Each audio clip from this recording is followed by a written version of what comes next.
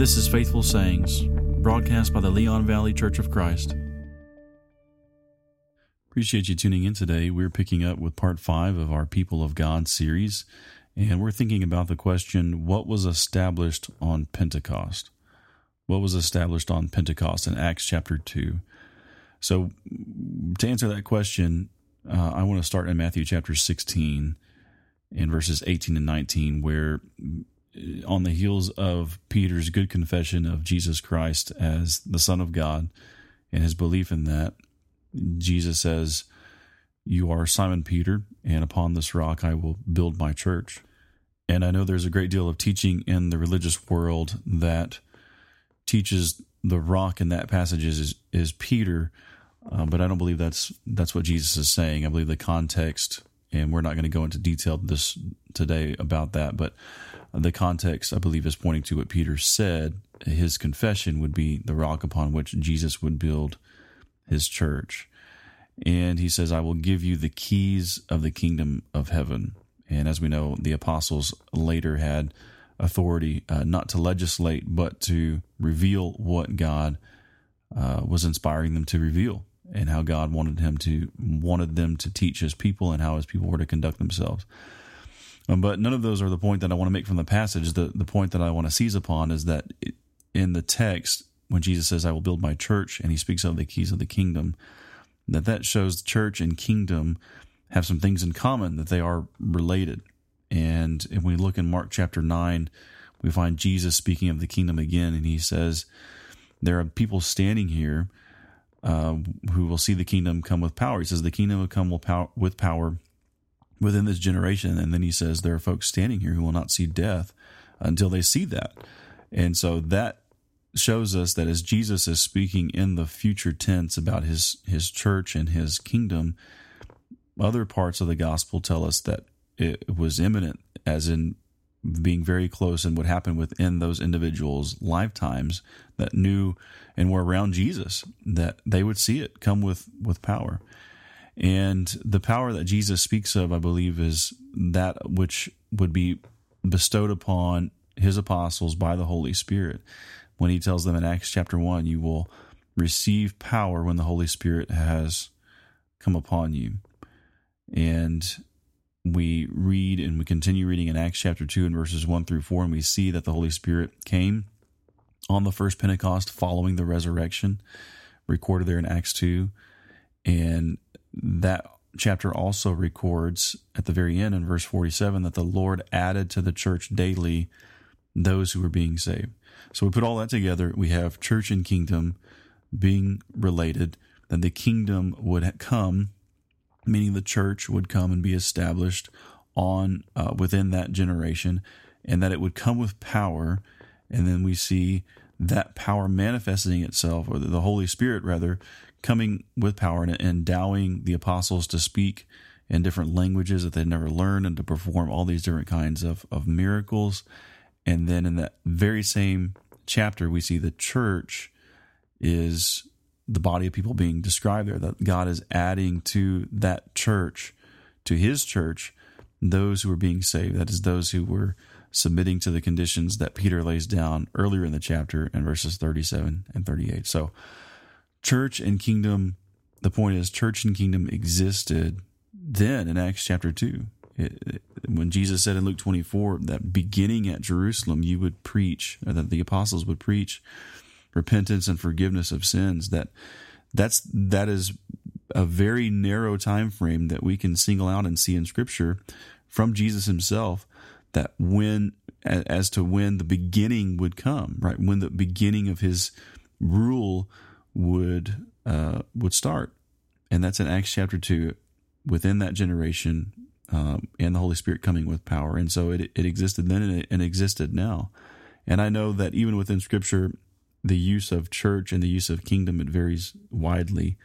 And kingdom does not exclusively refer to church or only to church. Even in the New Testament, it's used sometimes just to describe the world itself, and God's rule over the world is called kingdom in Matthew 13, verses 38 and 41. So the term is applied also to the eternal inheritance of the saints in 2 Timothy 4:18, And also in 1 Corinthians 15, when Paul is talking about the resurrection of the dead, he says, flesh and blood cannot inherit the kingdom of God. And so in there he's talking about the future eternal inheritance and the full realization of God's kingdom and being with him, and our physical bodies have to go away for us to be part of that.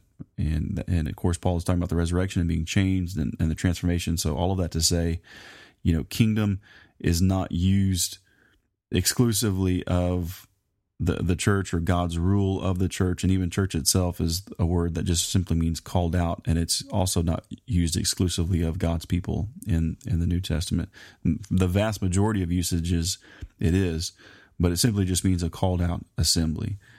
And so, all of that to say, I acknowledge, yes, there's different uses of kingdom and church in the New Testament, but we're focused on how it's used in Acts chapter 2, and that helps us answer the question, what was established on Pentecost? Even though that word is not found in Acts chapter 2 of something being established, we see it freely used in prophecy, and we see in those passages that we noted at the beginning of our study that Jesus had in mind a beginning of something there at Jerusalem that would be spearheaded by his chosen apostles when they began their teaching. And the Holy Spirit inspired them to do that on the day of Pentecost. So we know that was the beginning that Jesus had in mind. And when we look in prophecies, as I mentioned, we do find that idea of something being established, like in 2 Samuel 7, when God, through the prophet Nathan, says to David that he would establish forever the kingdom of one of his descendants in verses 12 through 16. Also Psalm 89, 3 through 4. So we look at those prophecies and we can see that the Holy Spirit freely used that idea of establishing something, establishing a rule, establishing a kingdom. And we know that ultimately the promise to David is fulfilled in Christ, who is descended from David. And he is king, and he is king now, and he will be king forever. And Peter refers to such promises also in his sermon on Pentecost in Acts chapter 2, if you go back to verses 30 through 36. And Daniel chapter 2 records the dream of Nebuchadnezzar, in which Daniel interpreted, and we see the image of the statue that represented the four kingdoms, right? The head of gold all the way down to the feet of iron and everything in between, if memory serves, and how those marked the Babylonian, Persian, Greek, and Roman empires, and then the stone coming and striking that image or that statue and just breaking it to pieces and becoming a great mountain that was superior to, obviously, that image and all those other kingdoms that it represented, and that it would stand forever, right? So all of that to say, divine authority would be established for everybody, that this kingdom, this rule of Christ would transcend all nations and all peoples, and it would be superior to all human authority. And in Isaiah, he prophesied that it shall come to pass in the latter days that the mountain of the Lord's house shall be established on the top of the mountains, exalted above the hills, and all the nations shall flow into it. In Isaiah 2 and 3. So, all the prophets, I say all the prophets, but in that case, Isaiah and Daniel are using the same imagery of this grand mountain that's established by the Lord, that's above all the others, and that it is collecting all nations, or all nations shall flow into it. Jew, Gentile will compose this new kingdom. And so both of those passages are referring to the establishment of a superior authority, the authority of Christ on David's throne, to which all nations and peoples would and must submit. And in so doing, they would become the people of God, or the house of God is the word that Isaiah uses, the mountain of the Lord's house or family.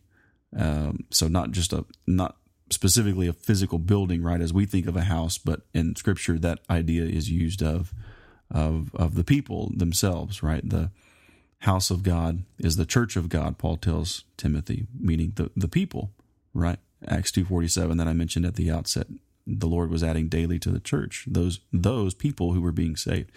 And so in submitting to the rule of Christ is how anybody can become a child of God or person of God and be brought into the people of God. It's a product of submission to his will. And so we take that as our background, and we go and we look at Peter's sermon more particularly in Acts chapter 2. And if you begin reading in verse 14, it says, Peter, taking his stand with the 11, raised his voice and declared to them, Men of Judea, and all you who live in Jerusalem, let this be known to you, and give heed to my words. And so he begins with this introduction as he's explaining the ability of the apostles now to speak in different languages. He says in verse 15, these men are not drunk as you supposed, but it is only the third hour of the day. But this is what was spoken of through the prophet Joel. And so he's saying that this is divinely inspired, that as God foretold through Joel that this was going to happen in the latter days. And he concludes with, whoever shall call on the name of the Lord, verse 21, shall be saved. And then Peter goes on to elaborate what that means and how people can be saved, which many of them were. 3,000 were that very day when they submitted to Peter's message and obeyed what Peter said. And so he gets to the main body of his sermon. He talks about Jesus of Nazareth, who is approved by God in verse 22, attested by God with miracles and wonders and signs, which God performed through him in your midst, just as you yourselves know. And then he goes on to indict them for handing Jesus over because they rejected him, obviously, and had him crucified. And he says this was according to God's plan, verse 23. This, according to the predetermined plan and foreknowledge of God, you nailed to a cross by the hands of godless men. And he talks about Jesus' resurrection, verse 24, that was prophesied by David. In verse 25, David says of him, I saw the Lord always in my presence and at my right hand. And Peter says this can't be talking about David because his grave is still yet with us in verse 29, as Peter is talking there about the application of David's prophecy. And so it has to refer to Christ, a descendant of David, who is Christ, who was resurrected from the dead to sit on his throne, verses 30 and 31. He knew that God swore to him with an oath to seat one of his descendants on his throne, and he looked ahead and spoke of the resurrection of the Christ. And so Peter goes on to say, we're witnesses of that very resurrection that David was prophesying about, verse 32, this Jesus God raised up, to which we are all witnesses. And therefore Christ is exalted. God has fulfilled his promise through all the prophets, all his promises through the prophets that he had made. And Jesus has received his throne, and he has been raised from the dead, and now he has poured out his Holy Spirit, as Joel prophesied, and that is how we are empowered to speak these, do these miracles and speak in these different languages. And so he says, therefore, God has made him, this Jesus whom you crucified, both Lord and Christ. Know assuredly, let all the house of Israel know, verse 36, for certain that God has made him both Lord and Christ. And so Peter's sermon is declaring the establishment of Jesus Christ's authority, right? We go back and we just look at the flow of what he is saying, the prophecies that he's citing about the kingship of Jesus and the resurrection of Jesus. And so when his audience hear this, verse 37, they are cut to the heart. When they heard these words, they were cut to the heart, and they had a question, what shall we do? And Peter told them, repent and let every one of you be baptized in the name of Jesus Christ for the remission of sins, and you shall receive the gift of the Holy Spirit. And, we think about the words that Peter is saying, when he says, in the name of Jesus Christ. Isn't that that shouldn't surprise us that Peter is saying that, given that what he's just said about Jesus and the authority of Jesus. This ties Peter's reply with the sermon that fostered the question. He's saying, in other words, God has shown that this Christ is king, that he is exalted. And so he's saying, what you're doing now to answer your question, here's what you need to do in the name of the king, right? He's saying, listen to the king, submit to his authority, So not just shout to heaven and say his name. That's not what call on the name of the Lord means, but it means to heed what the king is saying. And here the king is saying through Peter, repent and be baptized, every one of you, for the remission of sins. And then as many as obeyed that word, if you drop down to verse 41, those who received his word, they were baptized, and that day they were added about 3,000 souls. Right? And so that many people there were saved because of their belief and their obedience in the message and heeding the message. In verse 47, we cited earlier, talking about the same people. It says, praising God and having favor with all the people, the Lord was adding to their number day by day those who were being saved. Right? And so that was what was established on the day of Pentecost. The rule of Christ, his church began, and people were added and continue to be added insofar as whoever is willing to submit to the message, who's ever willing to obey the gospel, right, that Peter is putting before us here. And as we continue reading, we see that, as Jesus said in the Gospels in Luke 24, if memory serves, that beginning at Jerusalem, that this would be preached, that repentance and forgiveness of sins would be preached to the whole world. Well, then it goes forth from Jerusalem. And that also ties into the prophecy of Isaiah 2 and verse 3. Come, let us go up to the mountain. Right? So remember Isaiah's imagery of the mountain above the mountains, and the house of the Lord established on the mountain and over the hills, and it's exalted above all others. So, we talked about that establishment of superior authority. But then he says, the house of God of Jacob, and he will teach us his ways. We will walk in his paths, and out of Zion shall go forth the law and the word of the Lord from Jerusalem. And so this too, what we're observing in Acts chapter 2, and as we continue to read the book of Acts, is a fulfillment of prophecy. Now the word of God that's being preached by Peter and the other apostles and all Christians as they are scattered in Acts chapter 7 and 8, they are fulfilling prophecy that the word of God preached by them would go forth. And so all that to say, there's nothing here about a validating or self-perpetuating institution called church. It's not that they were preaching about a party that people needed to join, but they were preaching that people needed to be obedient to Christ. And by virtue of that obedience and submission to his rule, then they could become his people. So it's certainly true that those who submit to divine authority, as we've seen in verse 47, they are added to a group, a number, the church, and that obeying the commands of Jesus Christ, that we become God's people, and that constitutes his church, who are called the called out ones in this universal sense. But the universal church is not a functional entity. There was no universal organization on earth established that day. Isaiah is saying that the authority of Christ and his instructions for salvation from sin would be declared on that wonderful day. And if we read it carefully, it says, he will teach us his ways, and we will walk in his paths, and that the law and the word of the Lord go forth from Jerusalem.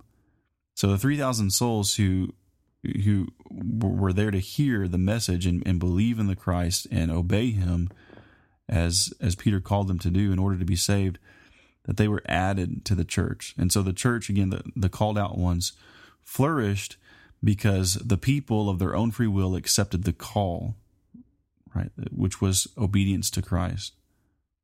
Yeah, but what if none of the 3,000 souls had obeyed the gospel that day?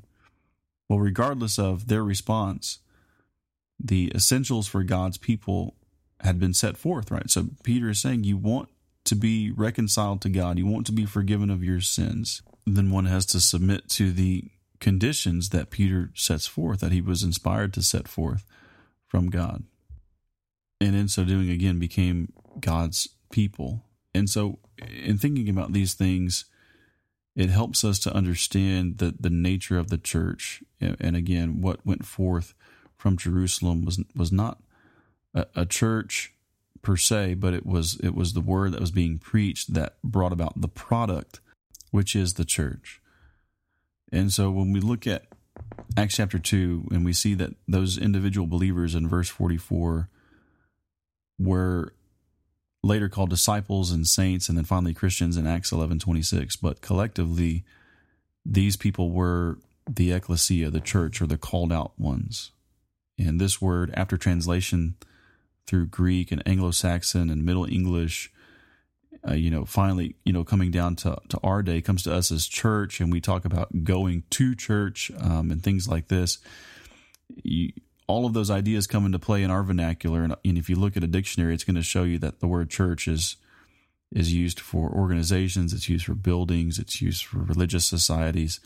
It can mean a service, it can mean a clerical profession. There's just all these different nuances in our language, but the basic New Testament usage, as in when Jesus said, "I will build my church," is that of a collective noun, which he was talking about his people. He was designating a certain people that would belong to him, my church, my people. And generally speaking, when we see church, we should think of people of God. That's who the New Testament is talking about. So it's not talking about church as an event. And I know we say we go to church, and there's nothing wrong with that. That's not the point. But my point is that we want to be careful to understand the word the way the New Testament is used, and the way that Jesus used it.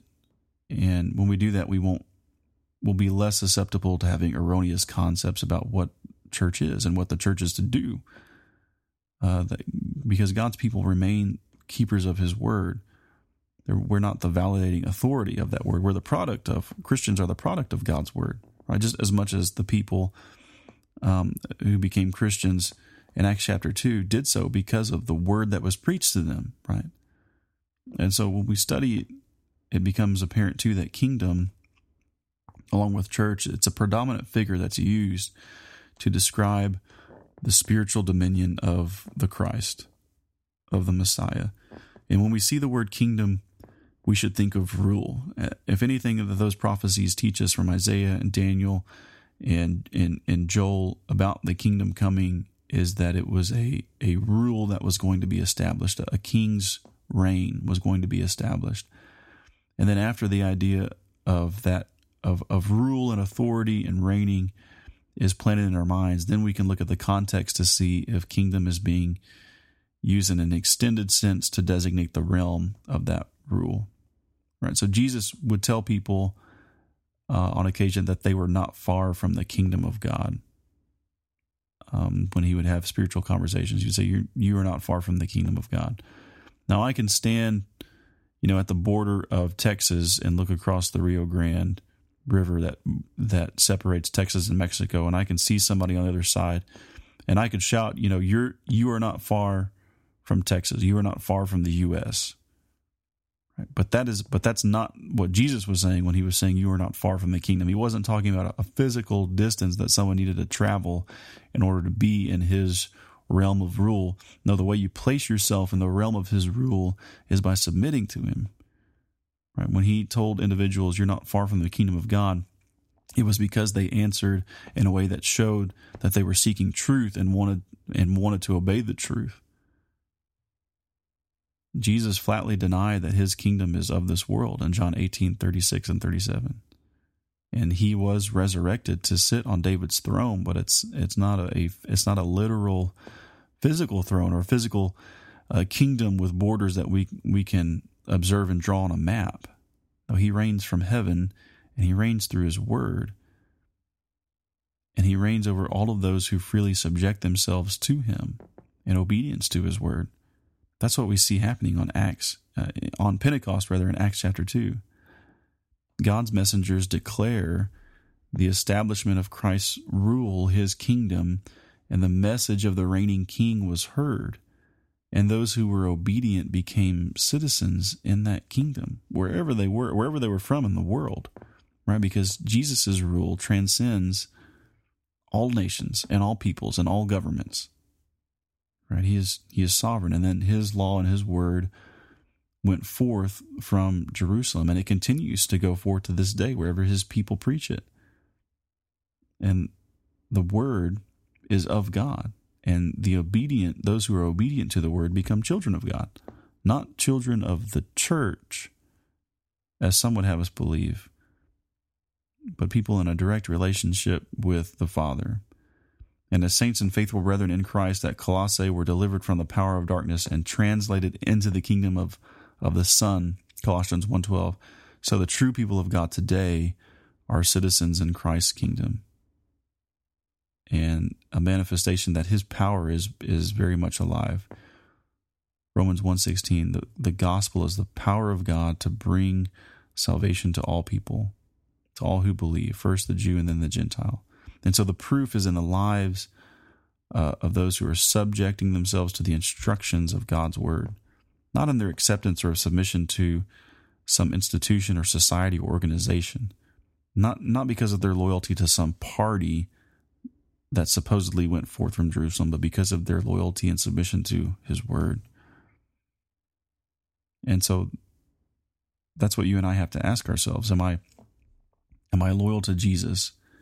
And that's something that's objectively determined. It's the same as asking, am I loyal to his teaching? Am I loyal to his doctrine? Jesus says, if you love me, you will keep my commands. No one can mean anything by saying, I love Jesus, but I can't stand to read the Bible. Now, that just doesn't make any sense. And so we can be certain we are the people of God as we draw near to him through his word and obey his word. Nothing has changed about that from Acts chapter 2. There's no other conditions. None have been taken away from what Peter says in Acts 2:37. Not that I can see. And so we have to ask ourselves, have we obeyed those instructions, first of all, to begin with? I know that there's a whole lot more to the New Testament than just Acts 2:37. But when those people knew what they had done and that they were guilty and that their only hope was to submit to the king, they said, what are we going to do? Peter said, repent. Be baptized, every one of you, for the remission of sins, and you will receive the gift of the Holy Spirit, the salvation of your souls. And so have we done that? And if we have, we can look into the Word of God and see and trust that just as those people were added to his church, so can we be. Maybe we can help you with that somehow. I'm anxious to help you. I'd love to hear from you. You can reach me at leonvalleychurch@gmail.com or just visit our website at leonvalleychurch.org and fill out a contact form. Appreciate you tuning in. Please continue to study these things, and I will do the same. I'm Jason Garcia, and this has been Faithful Sayings.